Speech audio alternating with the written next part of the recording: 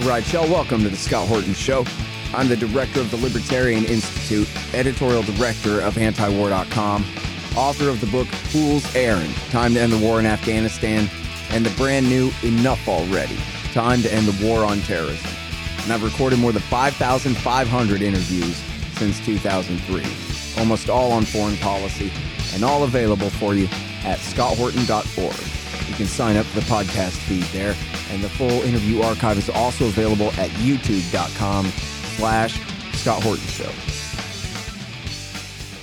Okay, you guys, on the line, I've got my buddy Mike Swanson, and he's, of course, from wallstreetwindow.com. Sign up for his great email list there and learn all about what the hell's going on with the economy.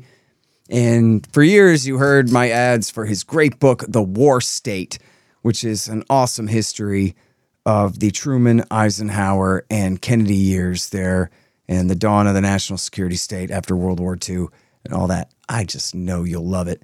And then his latest book is called Why the Vietnam War, Nuclear Bombs and Nation Building in Southeast Asia, 1945 through 1961.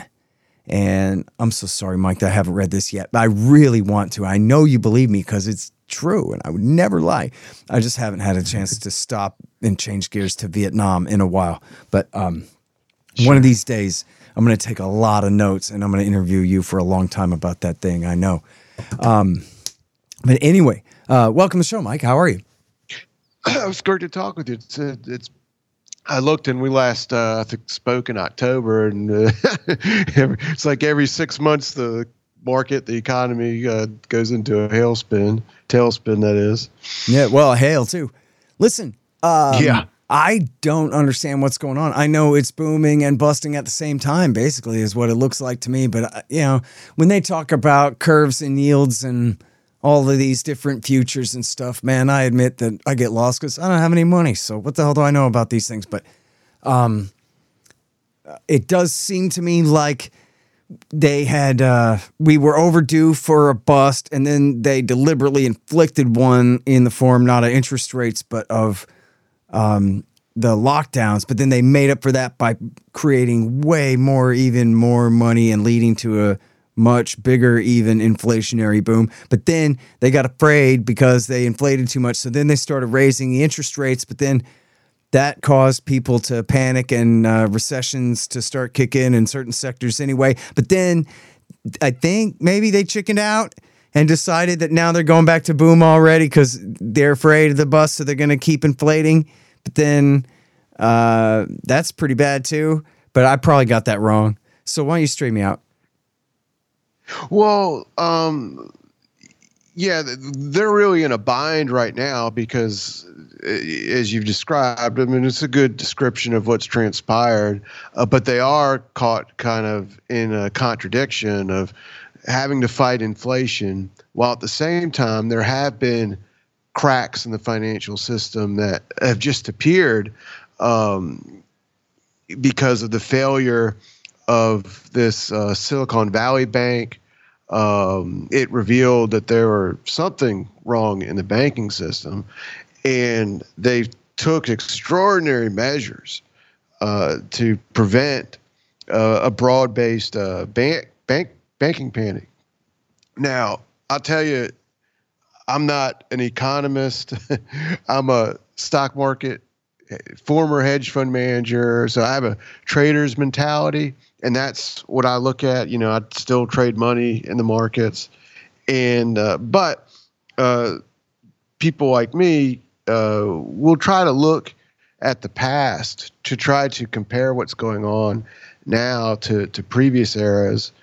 And me and you and almost all your listeners, we have all lived through the 2000 bust, the 2008 bust, and we're accustomed to seeing the Federal Reserve lower interest rates, everything booms, and then it goes too crazy and they start to raise rates, then you get a bust. In a certain sense, that has been playing out, not exactly like it did in those previous bust cycles, but in 2020, as you pointed out, they lowered rates to zero. They engaged in all these stimulus programs. This is quite amazing, and the stock market boomed similar to it did in the 1999. You had the meme stocks, the rise of the Robinhood person, and all of them have since been almost completely wiped out, just like the day trader was in 2000 and 2001. But this bear market cycle or bust cycle is really going a lot slower than those ones we lived through did. And it's being accompanied by huge inflation, the biggest inflation in my memory. And you have to really go back to the 1970s, I believe, to find a comparable time period. And that right now, the news headlines are dominated by the failure of the Silicon Valley Bank, and the stock market did decline for a short period of time. And the Fed took these extraordinary measures, and there has been a blame game, let's say. In Congress, some of the Democrats are saying, oh, these banks haven't been regulated enough. Trump lowered the regulations. Republicans, at least on Fox News, some of these networks were saying it was the management practice of the Silicon Valley Bank. But I think all that is not apt. I think they're spinning this to the way they want. And the cause of it is what I really would like to try to explain. So is in the 70s, there was high inflation, but if you look at the stock market, the sectors in it, gold, mining stocks, silver, energy stocks, material stocks, they were the best performing sectors. However, bank stocks were among the absolute worst performing sectors. And what was funny was that they actually were making more revenue. Their revenue was growing, but the stocks were going down. And the revenue was going up because as rates went up, they could charge more interest, for people that are taking loans out, higher fees, just as they are doing now. But the stocks went down anyway. And the reason why is because banks have balance sheets, and on those balance sheets, are bonds, mortgages, securities, and so forth. And in 2008, the banking crash that occurred then, that was caused by banks having these subprime securities that by 2007 were worth zero. And 10% approximately of the balance sheets of the major Wall Street investment banks was full of these things. The small regional banks weren't holding securities, the subprime mortgages, not that much of them. So they kind of just didn't have any problems. And back then there was talk, they should just let the big banks fail and let the small guys, continue to exist and do okay because they weren't holding this junk. Well, now it's the small banks that have gotten in trouble or were in trouble. And what has happened is that it's similar, in my view, to the 1970s. And that's why it didn't surprise me. But what has happened is that banks have to buy treasury bonds, and they make up the bulk of their balance sheet. And those are their assets. And then when they take a loan out, it's, a debit on that balance sheet. Well, bonds, they go down in value when interest rates go up. And then they go up in value when interest rates go down. The reason why is if you, say, buy a CD and it pays 5% interest, well, if interest rates were to go up to 10%, that 5% interest just ain't that great anymore. And that would make the CD fall in value. The same thing happens with these treasury bonds. And what happened was over years, and particularly 2020, these local banks and banks all over the world for that matter, they were buying all these treasury bonds when rates were very low. And now that the rates have gone up over the past year and a half, the value of those bonds and subsequently their own balance sheets fell in their worth. Now, there's a saying that in these bull markets and bear markets, it's like when the bear market comes, it's like looking at the ocean and the tide coming in, and now you see what was out there. You see the people when the tide comes in. Let's say there's people out in the ocean there near the beach, and you can't see. You can only see their chest. Well, when the tide comes in, now you see who's wearing clothes and isn't, so to speak. So the tide came in, and the most vulnerable bank, or speculative bank, as far as what it had, who is lending to, and what happened to its balance sheet, you blew up basically, and that caused everyone to go then look and say, well, does my bank have a problem? And so there was a risk in the 24, 48 hours after the failure at Silicon Valley Bank the other week that there could have been a broad-based banking run across the whole country. I went and looked at my own several of the local banks where I live, and their balance sheets had shrank by 5% in the past 12 months. Well, the Fed stepped in and said, well, we're doing an emergency lending program for all banks. If they need money in order to pay depositors who want to take their money out, they don't have enough, they can now lend from us at a 0% rate. And this program's was good for 12 months, so it's still into effect. But all that's what's happened. The big news, and quite remarkable. I mean, the Fed has never stepped in and said, "Here's this massive program for all banks," and it's pretty wild. The stock market at the moment, it's kind of going up a little. One of the reasons why is that the Fed, because of what's happened, economists know, the Fed has said this, that these banks are now in a position where they're going to be less prone to lend out money.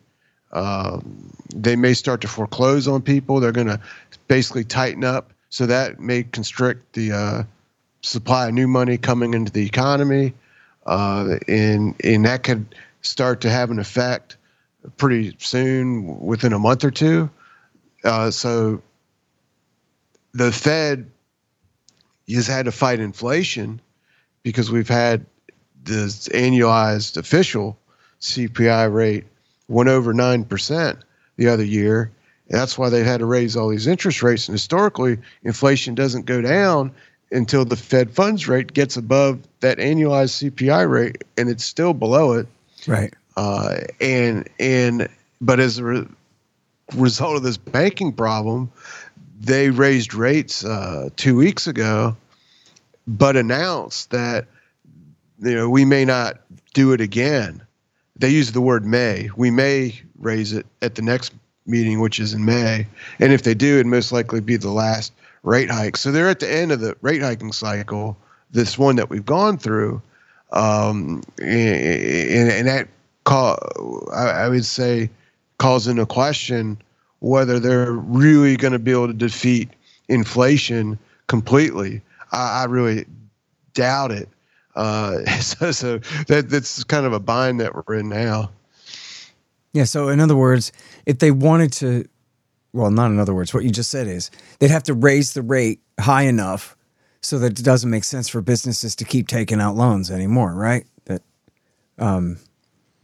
right now, as long as, if you're, for whatever reasons, you take out a loan, you're maybe not paying off dimes for dollars, but still you're beating inflation if they're not willing to raise the rate so high to really crush it. So in other words, that's the worst of the recession, at least for now, because are they going to start lowering rates and do like new stimulus and all that? Or Are they going to need to announce new QE 234 to fulfill that program that you just talked about that announced they're going to make all these banks whole? Like, is the situation that bad? I mean, they've already given them like hundreds of billions of dollars or something, I read, right? Oh yeah. It's hundreds, trillion theoretically is what's, the loss of these banks in the value of these treasury bonds. But no, they're not planning on doing another QE. To me, though, I do think the economy is likely to slow down a little bit. I'm not saying we're going into the Great Depression or something, but any slowdown in the economy due to these banks simply, tightening up on lending is likely to help the rate of inflation continue. It's been going down for 6 months, barely, but it could help it to fall a little bit more and get it above the current Fed funds rate. If it does, the Fed would say this is a victory. But to me, the real problem is that, say the economy does slow down, and at some point, the stock market fell quite a lot last year.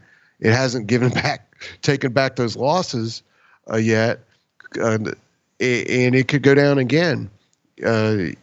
To me, the danger is that the economy, the markets do fade a bit before the end of the year, and then the Fed lowers interest rates in response, and the bond market's actually forecasting that they will do that by the end of the year.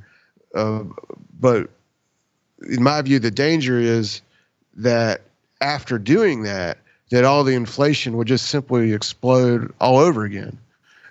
And I just think we're in a mess similar to the 70s. That's what happened then. Rates would go up. You have high inflation. They'd raise the interest rate, and it would get above the CPI rate for a short period of time, and then everything would just get slammed. The economy would just grind to a halt. They'd be lowering rates again, and this whole process would start over. And it happened like 4 or 5 times until Volcker came in and raised them up so high that it was way above the rate of inflation and crushed things, so to speak.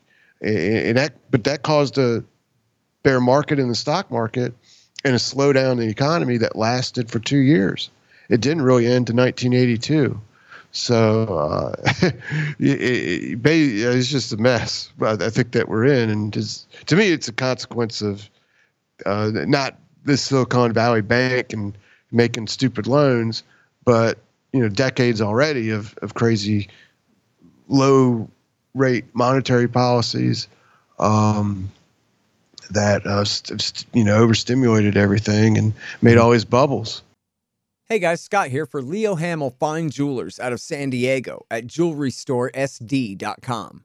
They do business nationwide. They sell jewelry and watches, specializing in engagement rings. In case you're in love with somebody. They also specialize in one-of-a-kind vintage and antique jewelry, fully serviced pre-owned fine watches, such as Rolex, Patek, Philippe, Cartier, and any high-end brand. Leo's also services high-end watches faster and cheaper than going to a factory service center. Leo's takes all the stress out of shopping for jewelry and engagement rings, and always at the right price. They deal nationwide over the phone at 619-299-1500. That's Leo Hamill Fine Jewelers out of San Diego. Go to jewelrystoresd.com to check out their fine selection and to find out more. Hey, y'all, you should sign up for my Substack. It's scotthortonshow.substack.com. And if you do that, you'll get the interviews a day before everybody else. But not only that, they'll be free of commercials. How do you like that? Pretty good, huh? scotthortonshow.substack.com. Hey, y'all, libertasbella.com is where you get Scott Horton Show and Libertarian Institute shirts, sweatshirts, mugs, and stickers and things, including the great Top Lobsters designs as well. See, that way it says on your shirt why you're so smart. Libertas Bella, from the same great folks who bring you ammo.com for all your ammunition needs, too. That's libertasbella.com. Now, so back a couple years ago when the banks were buying all these bonds at these low rates, did they know that, geez, once all this inflation hits and they raise rates, we're going to be sitting on all these worthless bonds, but oh well, we don't have to worry about that because we know that the government will create more money and bail us out? Well, I'll tell you, I don't know. Well, okay, the banks where I live at, I have a friend that was on the board of directors of one of them, and he quit like a year ago, or maybe a year and a half ago, and asked me if I wanted to try, maybe give me a chance to get on there and take his place. I think you get paid like $2,000 a quarter or something, and I would have before he quit. He I would ask him these questions, what do they think about all these bonds? Because he believed that they would fall in value eventually because of inflation blowing up as happened. But he just said these people, they just feel like they have no choice but to buy these bonds. And to do anything different risked making what would be a catastrophic career mistake because no other bank's doing it. And treasury bonds are the safest thing, you can buy. They're backed by the government, safest in theory. The risk is inflation to them when you buy them when rates are zero. But to these people, they had no other choice. They're not like central banks that are going out with the ability to buy currencies and gold and put this on the balance sheets too. All they can buy is different mortgages. Or different mortgages can be bonds too, but different, bond type securities. So the only choice they can make is how long the bonds were in duration. Just 90-day bonds, 1-year bonds, 2-year bonds, and then at the same time, whereas making them shorter term would be how you deal with this inflation risk or the risk of them falling in value. But they're mandated to own all these treasury bonds too. So they're kind of just like stuck and trapped, and they can't really do anything differently. And I was like, well, I'm not an economist, and what am I going to do? Go on a board and be telling these people that this is all going to blow up one day? And so it's just groupthink, I guess. I don't. Yeah. All right. So there's been a lot of hype lately about the world turning away from the dollar. And the last time that they talked about this a lot was about 10 years ago. And I know there are people who think that this is what caused America to pull the trigger on Saddam Hussein and Muammar Gaddafi. I'm not sure if I buy that, but it sure may have played into the motives against them, that they wanted to diversify out of the dollar. And they say that, we got off the gold standard, got on the oil standard, and the Saudis promise to always denominate all their sales in dollars and then to spend all their profits on U.S. debt and this kind of thing. But now they're all turning away from the dollar. But the last time they were talking about this, the answers seemed to be that, turn away from it toward what? And they said, well, we'll put together a market basket of this and that other kind of, we'll have rubles and wands and different things. And then it turned out that most of the central banks in the world at the time still, I guess, preferred dollars. But then now that they're talking about it again, they're saying, but that's really changing. And everybody's diversifying out of the dollar because the empire is going down in flames. And now it's the rise of the BRICS and all their friends and the Shanghai Cooperation Organization and all of these things. And they're going to figure out a new currency to keep in their vaults instead of dollars. And that then, I guess, so one, is there any truth to that, or what is the truth to all of that? And then two, if you really think that that's a problem, does that mean a full crack up boom and all those dollars come floating home and then we have inflation up in the absolute catastrophic percentages? Or am I riding off the rails here, or what's the deal? Well, I'm first of all, I'll say, like what you said, people used to say the dollar was was going to fall in value. It was going to be displaced on the, as the reserve currency of the world. Mm-hmm. In the 2000s, early 2000s, That's when I was learning about this kind of stuff. And that was a commonplace view. And one thing I learned, recently in the past couple of years, that this wasn't just a view of what I'm seeing on the internet, libertarians or alternative financial media people, but this was actually the view of a lot of the central banks. I read a book by a former governor of the Bank of England, and he said this is what they believed was going to happen, and it didn't happen. Not then. Now, and at the time, the head economist, I think of Morgan Stanley, was predicting that the dollar was going to take a big 20% hit and so forth. But I'm convinced there's I'll give you the exact figures of this in a minute. But there's Ray Dalio came out with a book that got real popular last year called The Changing World Order, and it's looking at the history of empires, has lots of charts in it. And what happened, one of the things it looks at is what happened with the reserve currencies of all these things, going back to the Dutch Empire, the Spanish Empire, after that, the British Empire and ours. And all of them had, at one time, those previous empires, they had the reserve currency. So the British pound was the reserve currency of the world really before World War I. Now, what's interesting is that the way these countries lost their reserve currency status was it happened slowly over decades. It didn't just happen overnight in a sudden crash. So the pound lost that reserve status from really World War I to about 1960, really in a slow manner. Just kind of erode. What happens is this reserve currency, it becomes the currency that it's not simply that central banks are holding it, but that it's being used to do all the transactions in the global economy. So our currency displaced it, starting.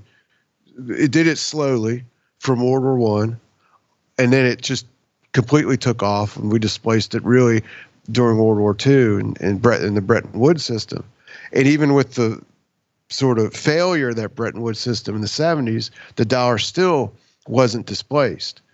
So the Dahlia book, he's asserting that we're going to go through the same thing, and it's just going to take decades for the dollar to get displaced as the most important currency being used around the world. And it appears that that's starting to happen. I mean, the war in Russia has probably helped speed that up.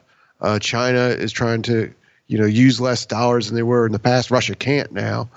So those are just two examples, and other countries see this, and Iran's obviously can't use U.S. dollars too. Now I'm looking at a chart that has the U.S. dollar share of global reserve currencies, and in 2014 it was 66%, and at the end of last year it was 60%.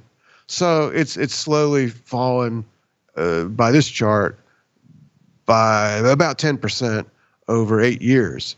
So I would use that model to figure out what's going to happen. That it's just a slow process. It'll take decades, and I don't know.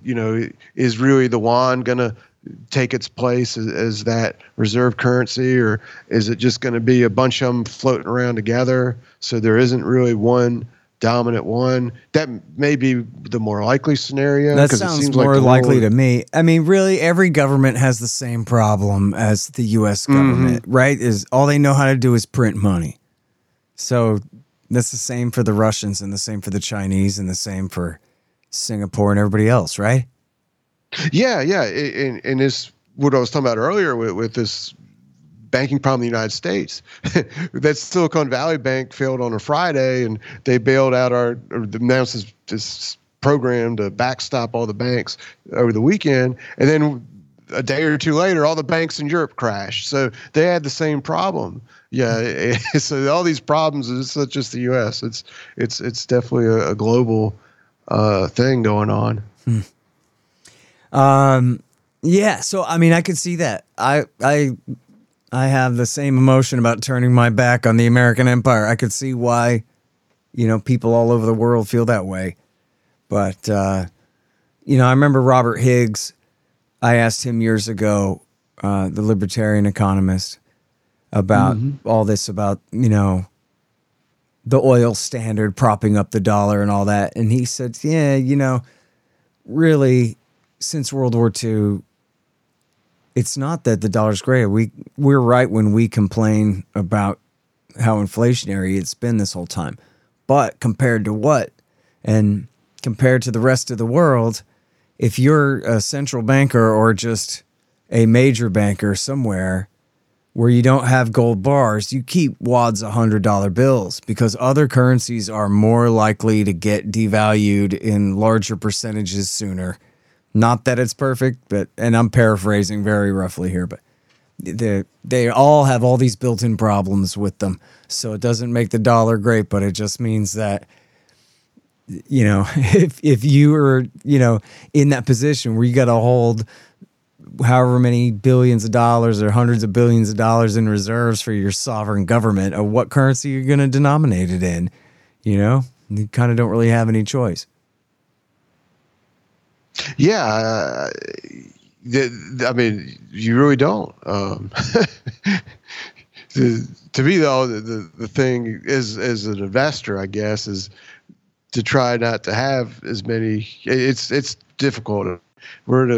It's almost like there are no good investments. I think people might be puzzled, Mike, why gold and silver and other metals aren't doing way better in these times. Is the game rigged there? No, I don't think it's rigged. They're not going to the moon. Silver's still under $30, but since the start of, let's say, over the past 2 years, they are outperforming the stock market. So they're acting better than just about. They might be the best performing thing at the moment. Okay. Over the past 6 months, they are. That's good. All right. Well, so when can we expect the next shitcoin bubble? Right? I want my Doge coins to go to 35 cents. I don't know. I'm someone that's skeptical that, of everything they say about the crypto coins, but when I look statistically, they have the closest trading relationship to the NASDAQ. You can just do a statistical analysis of how closely something moves with something else. So when the NASDAQ goes up, they tend to go up. When the NASDAQ goes down, they go down. So last year, the crypto coins crashed. Fell worse than the NASDAQ. Now they're rallying. And the NASDAQ's been rallying since